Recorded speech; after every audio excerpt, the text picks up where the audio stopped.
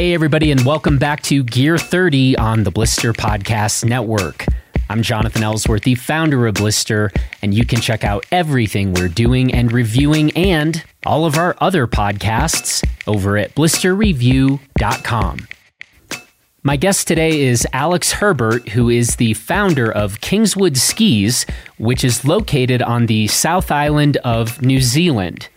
Kingswood Skis is a small and very independent ski company. Part of the reason why it is an independent ski company is because its founder, Alex, is an extremely independent person. Now, Alex also operates a ski repair business, and so when Alex is not building skis, he is often repairing them, and I think that combination provides a really interesting perspective on ski construction and design. So in our conversation here, we actually kick things off by just talking a little bit about what life in New Zealand has looked like in this COVID-19 era. And we talk about the Southern Hemisphere ski season and how that's shaping up. Then from there, Alex gives us a kind of quick backstory on the history of Kingswood. And then we start to nerd out a little bit about ski materials and sidewalls and cap construction and base material thickness and ski shapes and the like.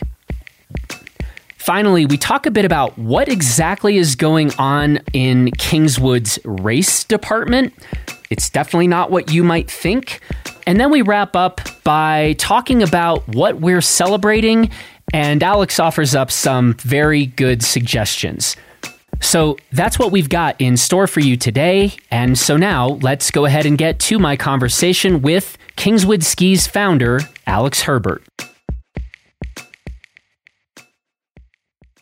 Well, Alex, how are you today and where are you today? I'm very well, thanks for asking, Jonathan. I'm perched up on the mezzanine of a cool old building that we bought a while ago in Lyttelton, New Zealand, and I have the luxury of having the ski factory in our basement. It's an old commercial building that we bought about 11 years ago, and which was demolished after the earthquakes and rebuilt to our sort of design specifications. So, a lovely big warm commercial building, one great big loft space upstairs and a ski factory downstairs with a kind of half pipe in the middle of it. So, yeah, I'm living the dream as far as that's how things go. That's pretty good. Man, I gotta say, my brain just I've lost all ability to track time and years and things like that. But yeah, I'm trying to think. I mean, it's been several years now since we actually were checking out the Kingswood factory. I'm trying to think if you guys were already in the kind of rebuilt space. You did come here and visit. We may not have done all the finishing touches to it, but I mean, it doesn't look like a new building. We kept all the old, it was a 100-year-old building, so we kept all the old timbers and bits and pieces, and we tried to sort of put it all back together again. So it looks pretty old, and so you may not have gone, hang on, I don't remember a flash brand new building, but yeah, anyway. Yeah. Well, I don't remember a half pipe, so I feel a little gypped about that. Okay, so that's new-ish. That's about 5 years old. That's okay. Yeah. But that takes up a large proportion of the ski factory. I sort of work around that now. It's almost encroaching on our space, but luckily we're only very small. So, but I have been eyeing it up over the years, going, okay, I either need to ride this more or get rid of it. So, yeah, I go for the former. So, yeah, we're in Lyttelton, which is on the east coast of the South Island. It's actually a port town, and if I look out the window right now, I can see ships, and there's a Italian icebreaker parked out the front, which came up from Antarctica just before the winter started, and it's been parked up here for a while. And so yeah, it's quite a cool little spot. We get snow once or twice a year here, but it's pretty low. We're right at sea level, and it's not really sort of any skiing around us. But the main ski areas are about a 2-hour drive from here, so. Kind of fortunate in that respect. We've got beaches here. I can go surfing and we can go skiing in the same day. We're lucky, but from surf to ski, it's not the worst life. No, it's not. It's not. But it sounds pretty good. But it's actually, if you're going to have a cold, grovelly surf and then a long drive, and then probably, chances are it won't be the best skiing either. But yeah, we do get some good days, that's for sure. So I've been thinking about you guys a lot, and as I have just been trying to keep tabs on sort of what's going on in different countries, during this COVID pandemic and the rest, and then thinking about an upcoming ski season in the Southern Hemisphere. I figured, I was like, this would be a good time to just catch up with Alex and sort of talk to somebody on the ground about, I don't know if you care to speak for the entire Southern Hemisphere and the upcoming ski season, but certainly, around New Zealand. I mean, how things are looking on that front. And then I figured, we were overdue to catch up on how things are at Kingswood. So give me your sense of, in New Zealand, how are things currently going with the COVID situation? We were basically free of coronavirus completely for 2.5 weeks, but we've had people coming back to New Zealand from overseas, New Zealand, residents who are coming back on repatriation flights, and they're being put up in quarantine in hotels. And so at the moment, as it stands, I think there's 7 cases in the whole country, and they're in quarantine. So they're overseas residents coming back to New Zealand, citizens. So, it's business as usual over here. It was, it got up to 1,000 cases or something, which were during the lockdown period, and we were all, it was a full stage 4 lockdown, so we weren't allowed to really do anything other than go for a walk or go to the doctor or shopping. And that lasted for a month, and there was no skiing, there was no ski orders, we didn't get a single email. I was like kind of stressing a little bit, but that dropped down to really quickly, and I think our government has dealt with it really well. We're so proud of Jacinda Ardern and her team and what they've done. It was pretty harsh at first, and I guess a lot of people have lost a lot of business and a lot of work as a result of 4 weeks of absolutely inactivity, But the result is that we're free of COVID. Now, having said that, just in the last last week and a half, there has been these people coming back from overseas, but they're in quarantine. They can't leave their room. Everything's open. Ski hills are open. It's business as usual. There's no restrictions on the amount of people who are allowed to gather. From our point of view here, it's pretty awesome. But the only thing is that we have this closed border, so there's no tourism. There's no tourists coming to New Zealand, which means there's no awesome skiers from America coming to track out our powder, which is pretty awesome for us, but unfortunate for you guys. Every cloud, exactly. But I don't know what's happening in South America. I wouldn't even want to speculate. And I know in Australia they've still got some restrictions in place. So I think the ski hills like Thredbo and that are they're limited on how many people they can have skiing on the mountain in one day, or how many lift tickets they can sell, which, once again is going to be, for those that are there skiing, it's probably going to be pretty good, but it's not good for the company or any of the businesses associated with it. Was there kind of a specific date or weekend or week where most of the ski areas went ahead and opened? Most of the ski areas aren't even open yet in New Zealand. We've really only got Mount Hutt open at the moment. I think, our seasons are getting later and later and later. They used to put a date on the opening. Okay, we'll open on June 24th or something like that. And that day would come and go, and it'd be, rocks. And so I think now it's pretty much just snow dependent, and we've had a warm start to winter, and it's looks like it's shaping up to be another pretty slow start to winter. We've got this problem in New Zealand where our ski hills are located in the wrong place, as far as I'm concerned.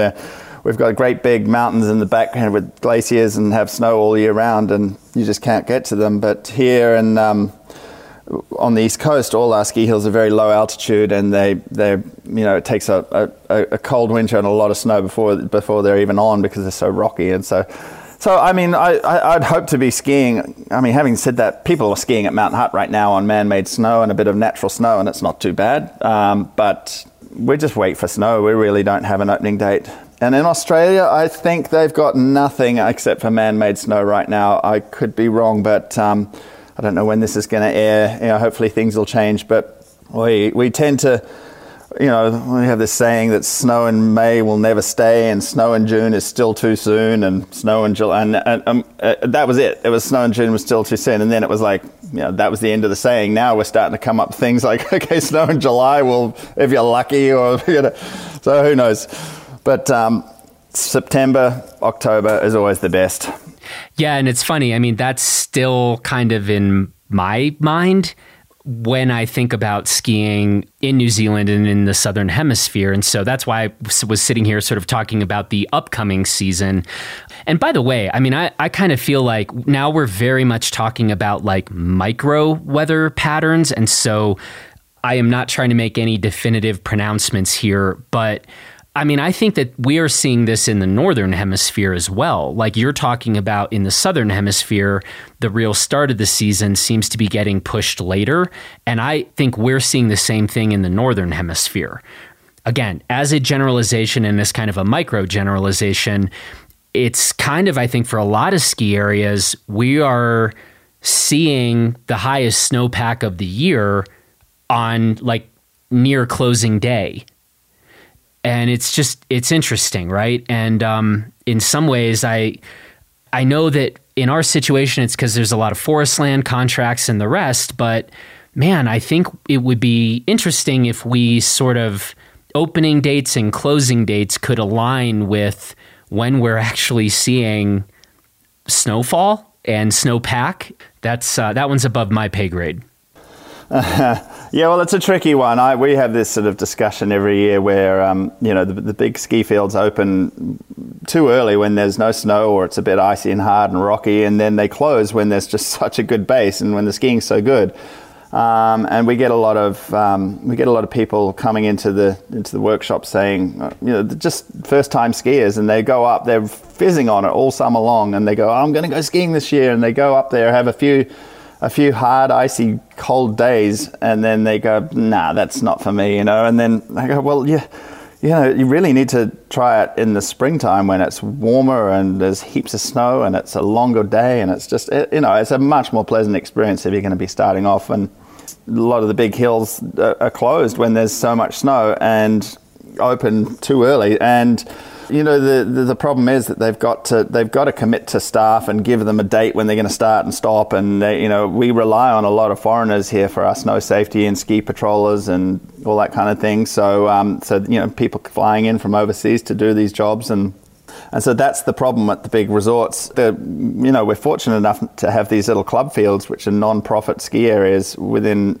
a stone's throw of us here in Lyttelton, and they're much more adaptable, and there's different levels of them as well. But one of the clubs that I'm a member of, called Fox Peak, is their motto is, if it's on, it's on. So they only open if the skiing's good, and they're closed when the skiing's not good. They don't have a snow safety officer, they don't have a ski patroller, they don't have a ski instructor or anything. They have an old lady who runs the cafeteria and sells tickets, and they have about 6 old guys that are diesel mechanics and can clear the road and that sort of thing. And that's kind of where I'm looking to be put. Yeah, that's where I want to go skiing, you know what I mean? So, and they got some snow a couple of weeks ago, and they opened for a day, and we went up there and, trashed our skis on the rocks, but it was great. And then, so they're still, they're closed again now because it's got a bit warm, and they'll open again when it snows. So that's, we've got it all here. We've got all our bases covered. We've got the big commercial fields, we've got the club fields, and then we've got these kind of real malleable, small ones that you can just, that will just open when there's snow. So who knows what will happen this season? But from my point of view, I really don't focus much on skiing the first 2 or 3 months of the season, because for 2 reasons: the skiing's not that great, and secondly, this is when I'm the busiest, and that's kind of owner-operator business, and I don't have staff, so I'm the guy making the skis and taking the orders and on the emails and all that sort of thing. So I'm just too busy to ski. It throws a spanner in the works if it's good snow. So I'd rather not know. Right. You're sitting there praying secretly like, oh, I hope it's not quite good yet. Yeah, I mean, it's a double-edged. It's kind of it's a bit of twist thing, but I don't know. I'd like it to be great because, I want my friends to be having fun and I want people to be having a good time skiing. But at the same time, it's quite nice to know that it's not that good yet because I'm busy. So, yeah, any of your friends listening to this conversation are going to be like, man, that guy Alex is the worst. He's sitting around hoping it's not good. No, I'm just kidding. I think they'll understand. Well, speaking of skis, I mean, I'm looking forward to catching up with you. Just hearing about how things are going at Kingswood. And, I wanted to talk in this conversation a bit about what you might be experimenting with in terms of materials or shapes, or maybe kind of conversely, what you're just doubling down on and being like, yeah, we're more committed to ever to like working with these materials, these shapes, etc. Maybe let's talk first about on the materials front. When did you start Kingswood? How long has it now been? We've been in business now for 13 years. Actually, we've been making skis for longer than that, but taking it seriously now for couple weeks. Yeah. Probably still don't take it that seriously. When we first started, it sort of happened so organically. I never set out to make a business or anything. I just started making skis, and then for the next couple of years, I was making them for friends and things. And then we sort of thought about maybe we should give them a name, and then we kind of thought about maybe we should have a business card or something like that I could hand out to people, and so we're going. We've been a legitimate business, paying tax, I guess, for 15 years. I guess, And given that you are the guy standing in that shop and building stuff, again, to come back to the materials question, talk a little bit about, for people who might not be familiar, talk about some of your staples, and then maybe we can get into the question if you've been experimenting or playing around with stuff more recently. So my first intention when I started making skis was to make good skis that skied really well. That was my first thing. And so I thought, well, it had to have a wooden core, and it had to have a sintered base, and it had to have decent big burly edges because we've got rocky conditions here. And so, those were the parameters. I needed strong skis that were stable and skied well, and I didn't mind if they were heavy. And so we went out and started making traditional sidewalled skis with wooden cores and base, thick base material. And that wasn't too hard to do, to make a ski that was, burly and strong. And so we did that. And then over the years, my motivation has been more about making skis from a ski maker's point of view. So using materials which are easier for me to use, easier for, that bond better, that are, I won't lie, that are more available, readily available, and more consistent. I made some skis out of a timber in New Zealand called kahikatea, which is a white pine, and it's extremely rare, and it's not really ethical to use it to make a pair of skis, but it made a really nice pair of skis, So I'd love to be able to make skis out of that, but it's just not, that wasn't an option. So, so I evolved and started using material. Well, I started, sourcing materials through visiting trade shows in Austria and whatnot, and we discovered the bamboo, which we've been using ever since, and the current materials which I use, the TPU, ABS, blend top sheets, and the vulcanized rubber and the Titanol binding retention plates and all the little sort of bits and pieces which go in the ski. I do have to say that I am really a low-tech ski company. I would love to spend some time and money on R&D of materials, but I sort of have this notion of it. If it isn't broken, if there's nothing wrong with it, then I don't want to start changing it. Now, I'm not closed-minded to innovation and progression at all, but at the same time, I have to be realistic. I have a very small business. I only make 80 pairs of skis a year, and I make them all myself by hand. And if I go out on a sort of limb and start mucking around with different materials and ski construction, and it doesn't work out, I just can't really afford to have warranties or issues. So any little changes that happen at Kingswood happen very slowly and progressively. I know the materials well, I know how they behave, I know how they're going to perform on different sort of levels, and now, you know, there's just so many combinations that you can do with thicknesses of core or layers of different weights of glass or carbon or different axes. There's just so many combos. It can get a little bit, it can get a little bit confusing, so I like to try and keep it simple.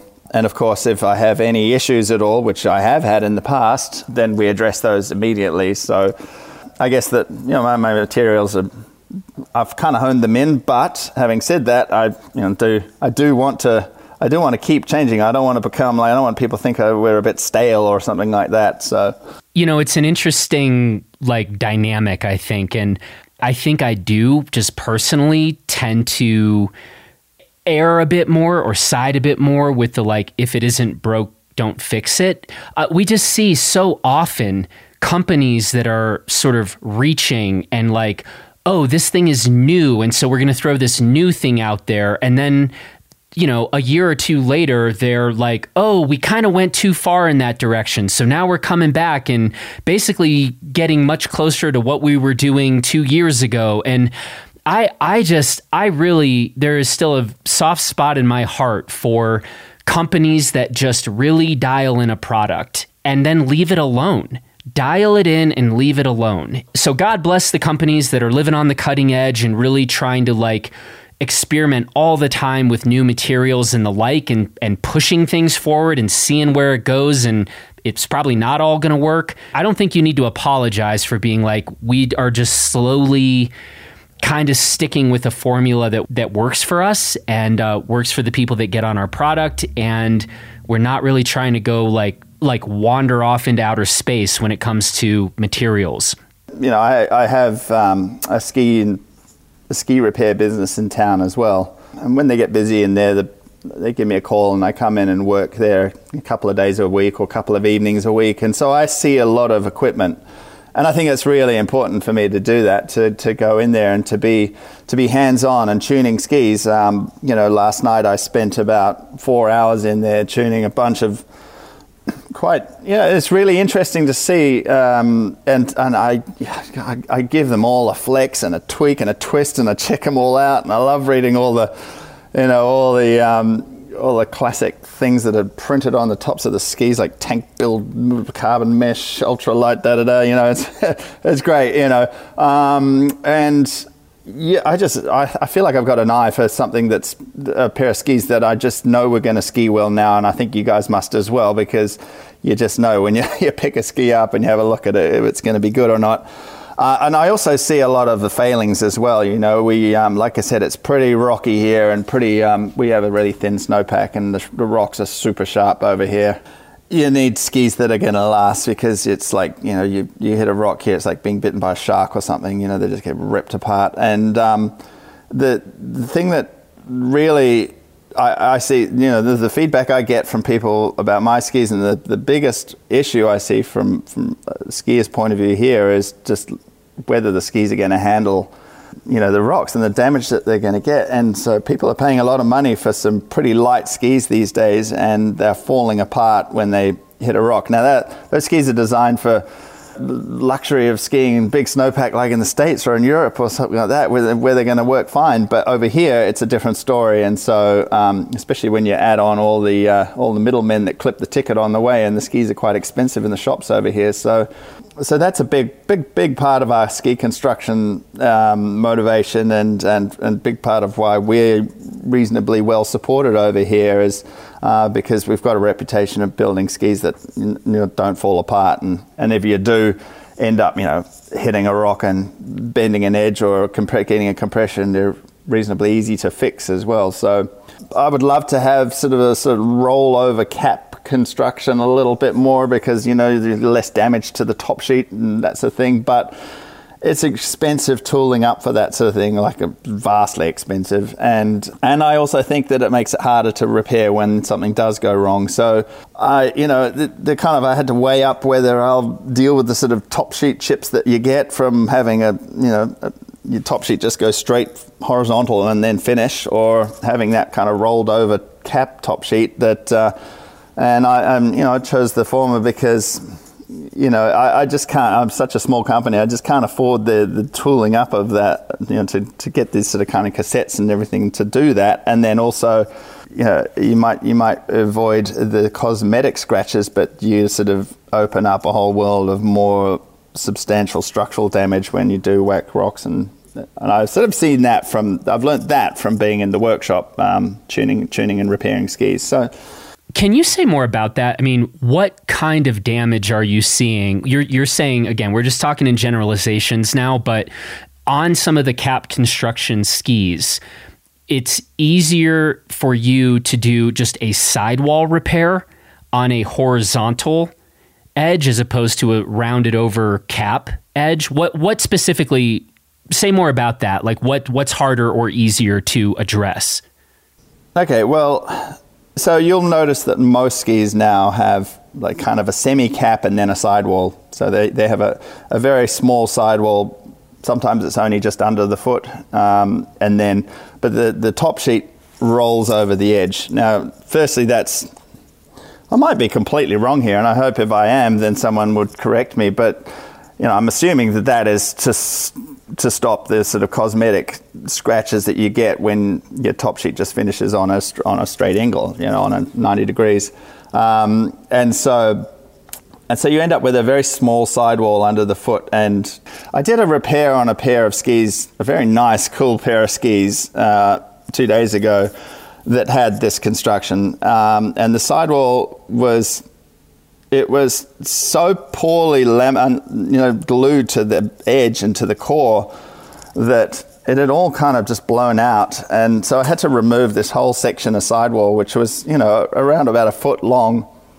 And the core was all shattered inside there. And it just seemed like they'd spent a lot of time on the cosmetics of the ski and to protect the cosmetics, but sort of skimped a wee bit on the structure of the ski. So I go for, our bamboo core goes right out to the side. We've done away with our plastic sidewalls. We used to use ABS sidewalls, and for two reasons. Firstly, when we hit a rock hard enough, you could end up with the sidewall delaminating from the core, and then you end up with a compression, and then it's quite large, not quite a lot of surgery to repair it. It's repairable, but so our bamboo core goes right out to the side, and it's a cheaper way of constructing the skis, I suppose, but it's also, I find it's a much stronger construction. It does chip and it does scratch, and after about 100 days on it, it looks a bit rough, but you can sand it back and oil it and it'll look awesome again, but if you're not that kind of person, or if you don't care about the cosmetics, don't worry about it because it's not structural. But if you do end up hitting a rock hard enough that you get an edge compression, you can literally just get a chisel in there, squeeze it back out, straighten the edge with some pliers, put some glue in there, and it's fixed, So from my point of view here, it's kind of like a repairable item that's pretty easy to repair, and it's strong. I feel like it's stronger. I've hit some serious major rocks, and I get I see a lot of my skis back in, and they seem to be holding up pretty well. So kind of tick that box. I'm pretty happy with that, so. I love that you're bringing this up because I know for a fact a lot of ski builders will hear it from their customers. Like if those customers are seeing some top sheet chipping and people are livid, right? These customers are livid. I just bought these skis. I only have 5 days on them and these are all chipped up. And it's like, dude, that is a cosmetic thing. And so I actually appreciate, I feel like there isn't just the right way to do this. So I think you've just said really well. It's like, and again, there might be different companies that are listening to this and they're like, well, we do things in such a way where we feel like our cap construction kind of can provide the best of both worlds. I don't know who that is, but let's say they exist. But what you're talking about is still something I think that, frankly, a lot of skiers need to understand, that cosmetic top sheet chipping doesn't matter. And I think you've made the case. It's like, look, yeah, our skis might get some of that, but it actually is a design that, in your experience, it's something that we feel better about when there's real damage being done, structural damage. We can come in and fix that more easily. And I wish if some amount of people hear this conversation and then are like, maybe I shouldn't worry about top sheet chipping, then yeah, we've done a good thing. We've done a good thing today. Yeah.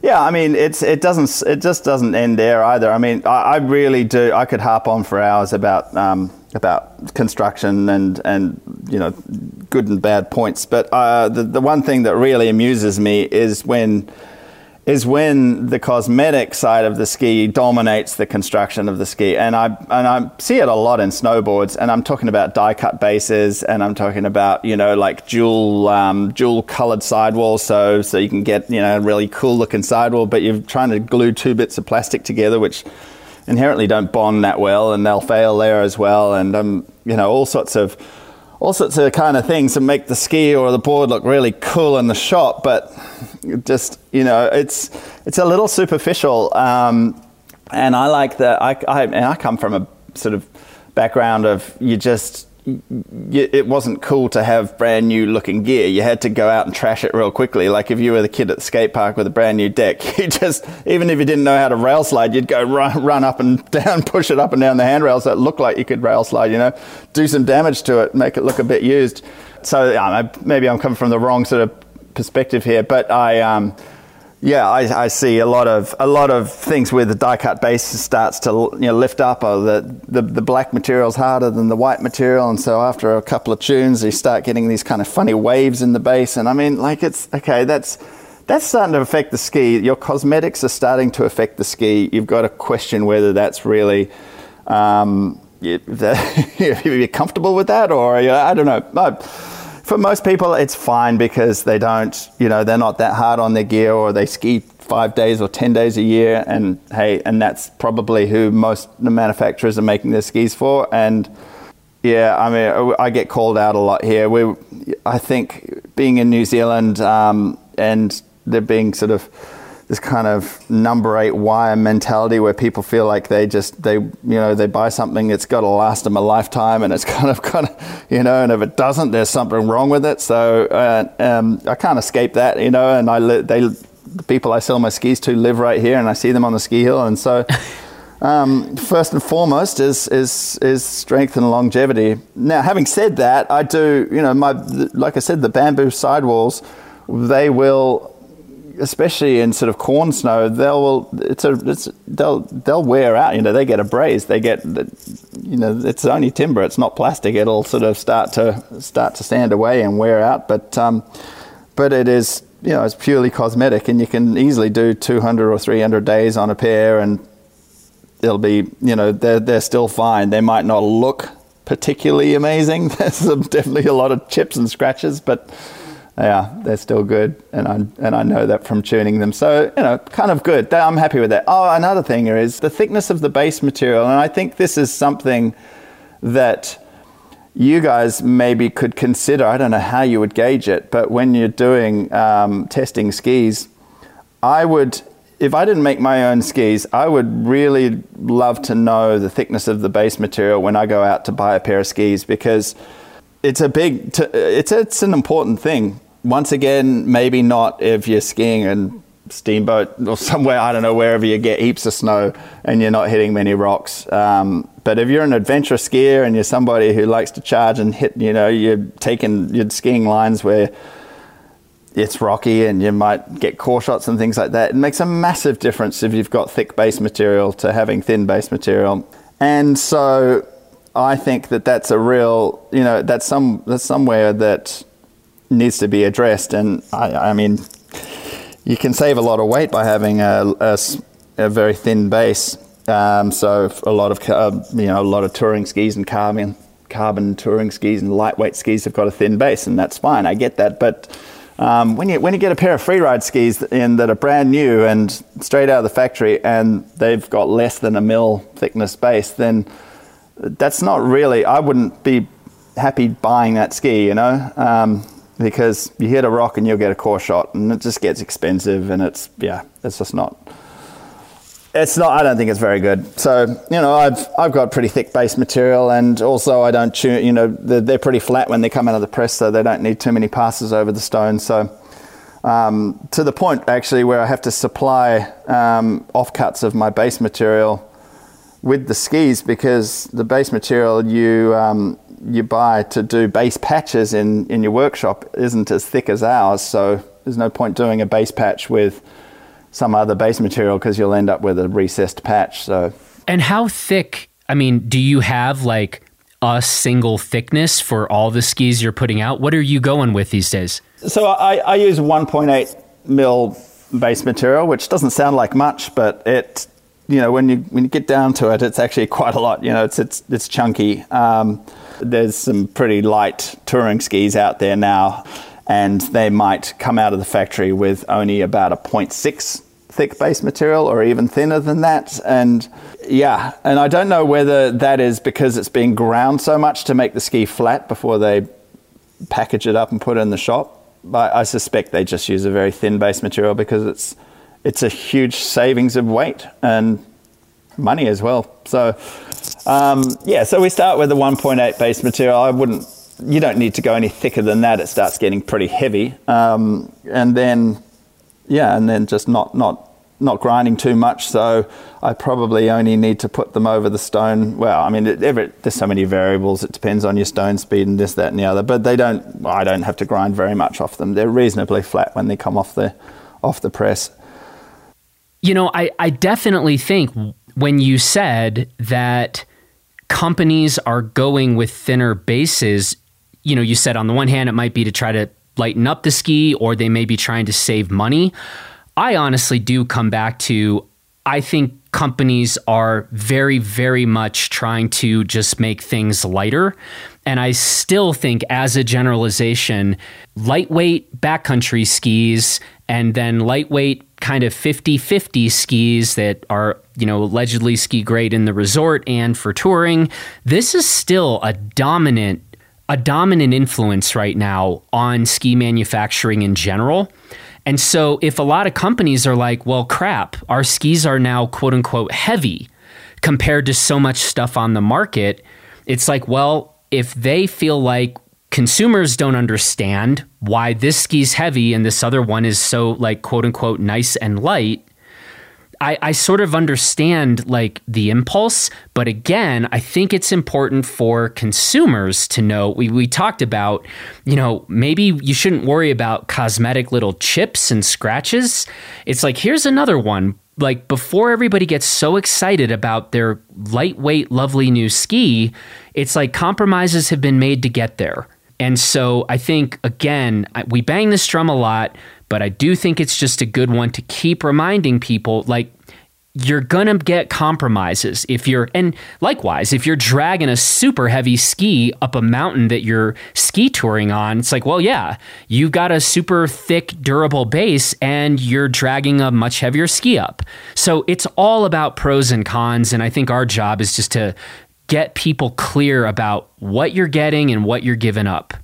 It's hard to make a stable ski that's light, that's really hard. And I've that's been somewhere that I've really tried to so put some energy and some time and focus on is to make, because we do a carbon range of skis, which is all carbon. And so we substitute all the fiberglass in the ski with carbon. And I can make some pretty light skis now with the same 1.8 thick base and edges. So it's good, durable ski, and it's quite light. They come in at around 1.8 kgs, which is not, ultra light, but it's pretty light. And that's for, that's for a 185 ski that's 104 underfoot. So, we can do it, but it's whether I actually want to be skiing on that at the end of the day, because I love having a bit of weight up at the tip and tail of the ski. And in fact, I go touring on my carbon skis, and I love them because when I'm touring, it's always smooth and I'm miles away from anyone else and the snow's smooth, and that's great. But when I come back onto the resort, I almost want to stick my skins onto the top sheets of the skis just to give them some, some weight. Just so, because otherwise they just bounce around too much, So, I get this a lot from customers saying, I've got an old pair of so-and-sos and they weigh a ton, and I get tired at the end of the day, so I want some light skis. And I go, you know what? if you have lighter skis, you might end up being even more tired at the end of the day because your skis are bouncing around the whole time. It's hard work.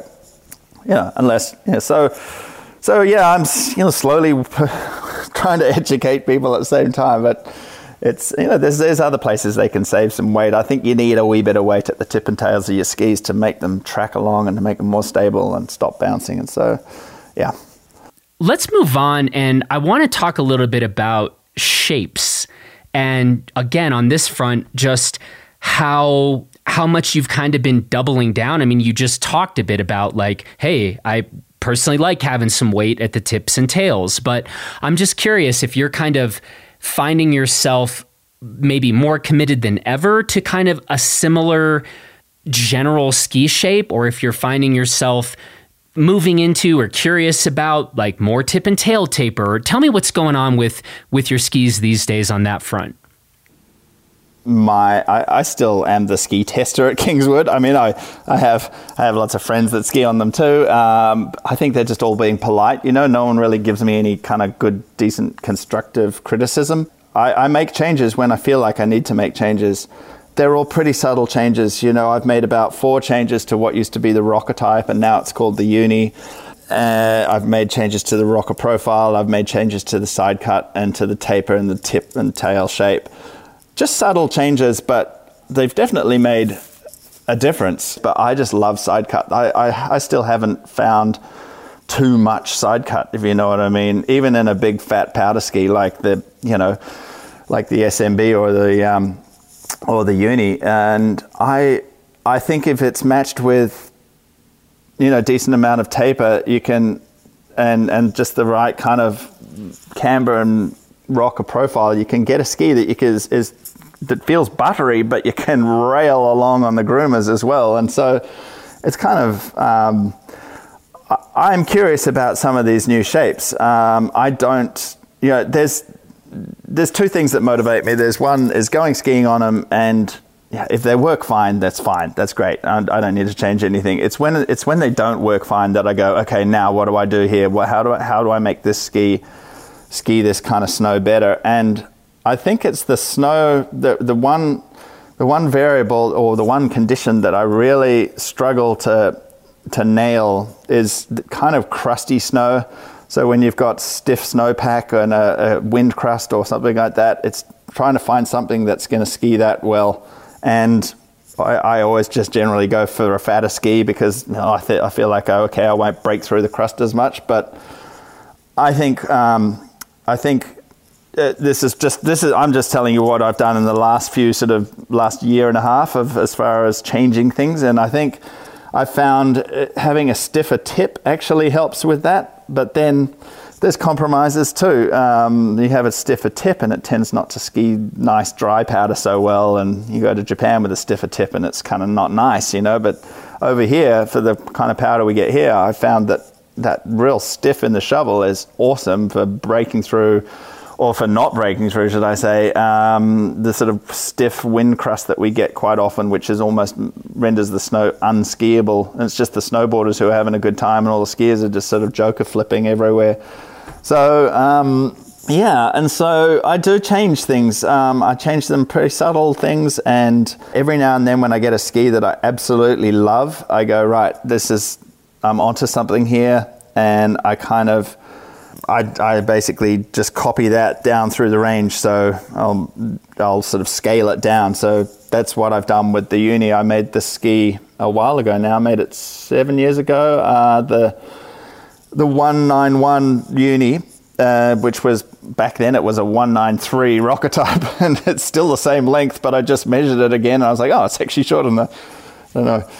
Must have been a cold day or something. Anyway, and so that ski, I don't know what it was, but it just kind of nailed that one. And I love that ski, and I skied it all sorts of conditions, and it's just got the right side cut. It's just got the right dimensions. It just feels balanced. It just rips, and then I sort of had slightly different designs of that ski down through the range. It went to a 187, then it went to a 177, and then there was a 165 and a 154 of that. But they were all slightly different, and none of them skied as well as that longer one, obviously for me, but as scaled down. So then I grabbed that ski and I basically scaled it down through the range, and now it's like it's the same ski, but just it gets smaller and smaller and smaller, and it seems to work. People love that ski, and I just don't want to change it now. Like I feel like, okay, we've had that ski for a long time, like we've had the SMB for a long time now, but I mean, no one's complained about it, and every time I get on it, I just go, this is a really good ski. What should I change here? I kind of scratch my head and go, well, maybe I'll just look at changing the graphics. Or maybe I don't. Yeah, that's I think still a bit of a favorite of mine, and still is a pretty unique ski. Even in that kind of category, skis of that width. I mean, obviously, the width changes a bit, I guess, depending on length. It's still an interesting one, and I guess my review from many years ago now sounds like would still be pretty relevant to the SMBs you're making today. Yeah, I mean, we've done some subtle changes to it. Like I said, changed the rocker profile a wee bit and flattened out some curves, but I mean, it's still the same ski. And yeah, I mean, I suppose when I designed that ski, that's what I really wanted, is something with low profile tips and, a bit of taper. But what motivated me to make these skis in the first place was I couldn't get the skis I wanted in shops. But now, if I didn't have a ski company, I'd be stoked, because there's I could walk into a shop and be like, yeah, there's a lot of tasty skis here now, it's kind of cool. So I suppose that we all sort of came to the same conclusion at the same time, that this is kind of what works and this is what's good. And as somebody who literally tests skis for a living, I literally couldn't say which other ski on the market is basically the same as an SMB, at least the SMB that I reviewed. So there's definitely, you can go buy skis of that width, but they often, I mean, I think the biggest thing, again, people can just read my review, but the SMB is a pretty subtle rocker profile. And now I know you said that you've updated it and maybe there is more tip and tail splay now, but usually what we're finding now is if companies are making a ski that wide, there is just a shit ton of tip and tail rocker on it, which is great if you're going to be skiing in really deep powder. But that was my whole thing, is like, well, if you're actually skiing on a wind affected day, or there's 4 inches of snow, or there's 1 or 2 lines you can hike to where you ski, and you're going to get into some nice deep stuff, but then you're going to be skiing a lot of chop for the rest of the day. Those were some of the things that really stood out to me about that SMB and that platform. So, just my humble 2 cents, but yeah, look, I think if you've got, I mean, from designing skis point of view, I just think that you don't need too much rocker. I mean, I love rocker, tip and tail rocker. I think I'm totally think it's the way to go, but you don't need much at all. You only need a very small amount before it starts to kick in and you realize that it's there, and it's like, it's not like an old ski where you actually had to unweight the ski and all da-da-da. It's like, you don't need much before it's working, and once you start getting too much rocker, in my opinion, you start to end up with kind of snow plows, and I don't like that feeling either. And I've taken a bunch of skis to Japan and with various amounts of rocker, and I did not like, on the deep days, the really deep days, the skis with too much rocker, what I consider too much rocker, they stayed on the rack. I didn't like the way they kind of plowed through the snow more. There was, it was just a little, perhaps it's my skiing style. I still like to kind of drive a ski and really kind of charge into it and push on the fronts of my boots into the snow. And I just found that I kind of almost went over the handlebars quite a lot. And I did make some SMBs with an extraordinary amount of rocker, or what I consider extraordinary is probably not ridiculous compared to some manufacturers out there. But yeah, I personally didn't like it. So if I don't like it, it doesn't make the cut. That's basically the way it goes. Take it or leave it. Yeah. What are you doing these days in terms of, is it still like 100% custom made to order, or are you building some kind of stock skis to have on hand and available? What's that ratio look like for you guys these days? We gave it a little go to do some stock. A couple of summers ago, we thought, all right, well, summer's my quiet time, so why don't I just make a few of our best-selling skis with a standard top sheet, and we'll sell them at a reduced price, and that was our stock. And we didn't sell a single one. And we'd get people ordering exactly the same ski, but they wanted it bespoke.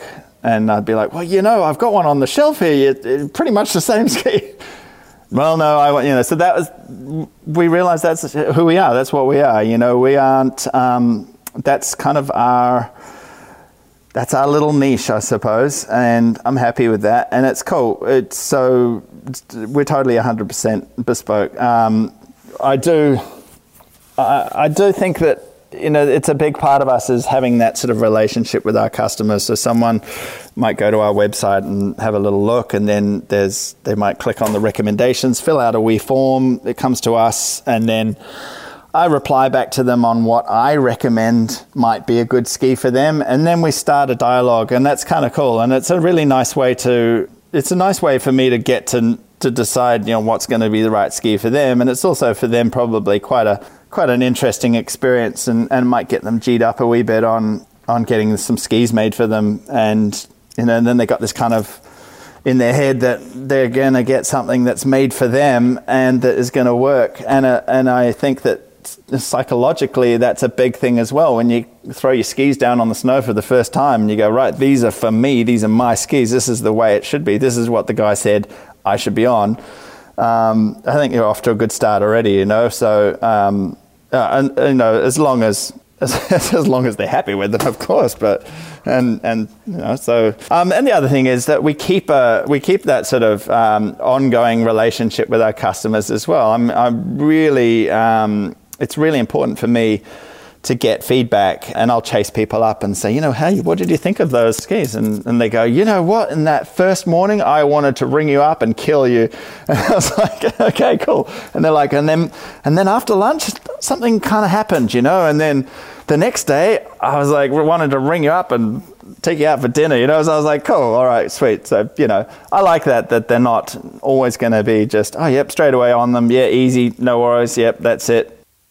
I don't know. I mean, I can say that, again, as somebody who tests a lot of skis, not every ski is just you click in and it's point and shoot and everything feels, like absolutely intuitive. And so I'm not mad at all about a ski that you have to kind of figure out how to play it, as it were, to switch metaphors. If we're willing to jump to kind of a, musical instrument metaphor or analogy, it's like, not all pianos play the same way, or guitars certainly don't. And I think a ski, there is such a thing as a ski that is still a very good ski, but doesn't want to be skied any old way. I got to ask you, on your website, which is kingswoodskis.com, there's a little section, real little, tucked away, called the race department. Oh, you found it. I did. And then I clicked on it, and turns out that what the ski that's listed in the race department section is not a ski that you're probably going to find on any other ski manufacturer's race section. Do you care to talk about this at all? It was kind of a little bit of a, we were kind of taking the piss a wee bit here, because I guess we're so small that we're not really going to have an R&D department, are we? It's kind of not so, but we sort of thought, well, hey, we do have some kind of skis that we kind of feel a little bit like they might be kind of pushing the boundaries of skiing and stuff. So I think I haven't looked in there. What have we got in there? The Megafan or something at the moment. Yeah. So so that's a ski that that was designed by myself and my friend Sam, who spends far too much of his life in Japan. And he was like, make me a fat ski, and I did. And then he said, make me a fatter ski, and I did. And he came back next year and was like, I need a fatter ski. And I was like, dude, this is getting ridiculous. And he was like, just hear me out. So then I went to visit him, and I don't know, have you been to Japan? Yes.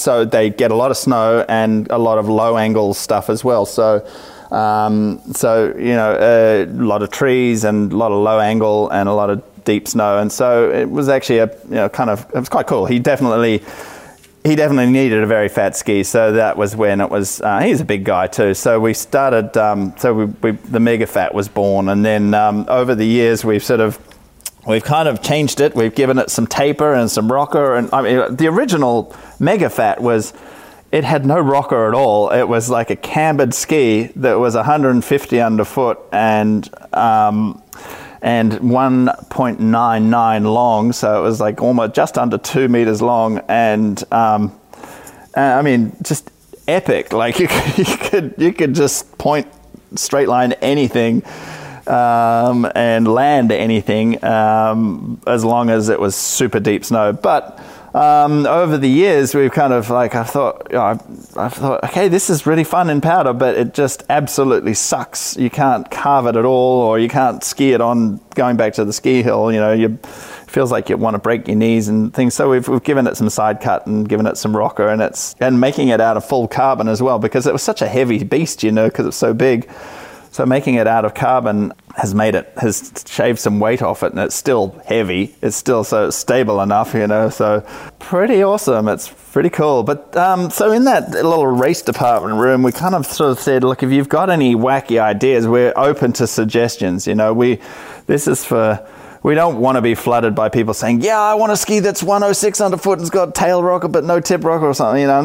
It's not really where I want to go with it. But someone has something really different and interesting, then we're totally up for talking about it, but only in the summertime, not at this time of the year when it's busy. So. Last question for you. This is something that I said on our last Gear 30 podcast that I kind of just wanted to start doing on a weekly basis, because I don't know, it just kind of felt like each week it would be useful in these times to take a moment to identify something that we are celebrating. So in keeping with that newfound initiative, I wonder if I might ask you to name something that is worth celebrating in your world. Can you name for us just something that in your life or in these times you think is currently worth celebrating? Gosh, there's so many things worth celebrating.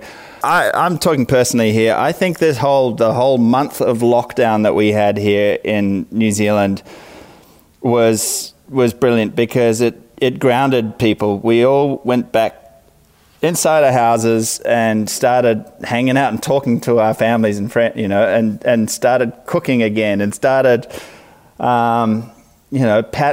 just focusing on what was right in front of us, rather than we're getting so, life is getting, like, the world's getting smaller, and we can sort of, at the click of a finger, we can see what someone else is doing overseas. But we suddenly were thrown back into literally this tiny little bubble, and we weren't really allowed out of that bubble. And the first couple of days was a bit tricky, but then we started to realize that, this is awesome. So this is something I'm quite thankful of. And then I think potentially from that, people have realized what's important in life.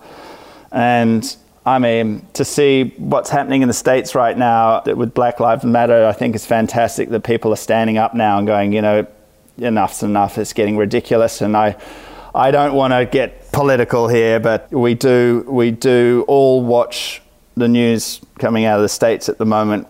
And a lot of the time we've either got our jaw on the ground or, a hand on our heart, so there's a lot happening, especially for you guys over there. And I just think, potentially, gosh, I'm only a ski maker. I shouldn't get too No, this is good. No, you're not. You're also a human being with a perspective. So let's not get too insular here. Right. Yeah. No, I think that's all great, and I think one of the things I'm going to raise my glass to is the leadership that you guys have had in New Zealand. Let's just say that on a couple of different fronts here, I'm not sure that we are winning here in the United States on the leadership front.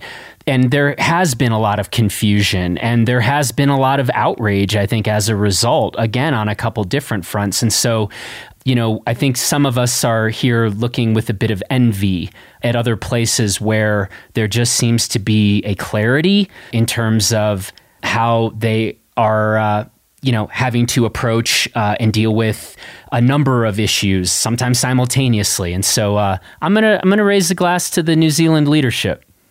Yeah, I'll drink to that too. Yeah, although it's only 9 o'clock in the morning. Definitely.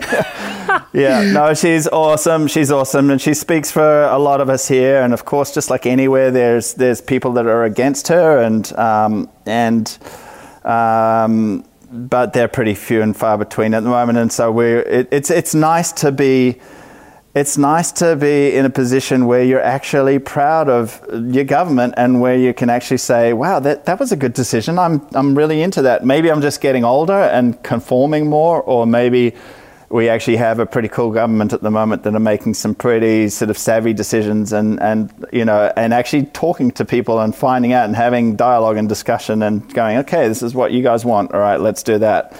So it's nice, and I think it's great that people overseas are aware of what's happening here too, because it might inspire people to demand that from their leaders as well. And who knows? But I think what's happening, with you guys. I mean, sometimes you got to sort of lose yourself before you can find yourself. And I think that I think sort of out of all the turmoil, some pretty cool things potentially could be happening. Who knows? We'll see.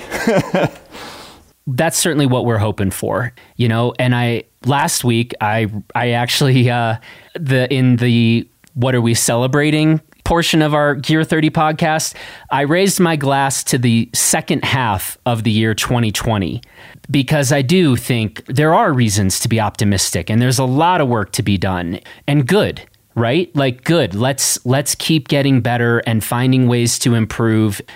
I think it would be amazing to actually look back on 2020 and be proud of either what happened as an international community in terms of dealing with a global pandemic, what's happened in our own country in thinking about and improving race relationships. And hopefully that is something that the rest of the world can look at and, make improvements in their parts of the world. So I don't know. I guess I am generally an optimistic person, and I think we have some real legitimate reasons to be optimistic.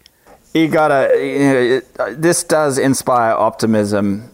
Seeing people standing up against inequalities and seeing how when people come together and work together, you can sort of kind of beat a pandemic. It's quite inspiring, in a way. And I I suppose it does depend on what kind of person you are, whether you're a glass full or glass empty. But I'm a relatively cynical person, and I feel pretty good about this year. You know, I'm in the luxury of being in New Zealand right now, so I know we don't have any restrictions on our lifestyle, but well, other than not being able to travel. But you know, that's cool. I think if you guys are positive over there, well, that's awesome, because there's so much awesome stuff that we see coming out of the States. There's so many characters and so much brilliant innovation, and it's just I guess that you kind of need a new leader is what it looks like from here.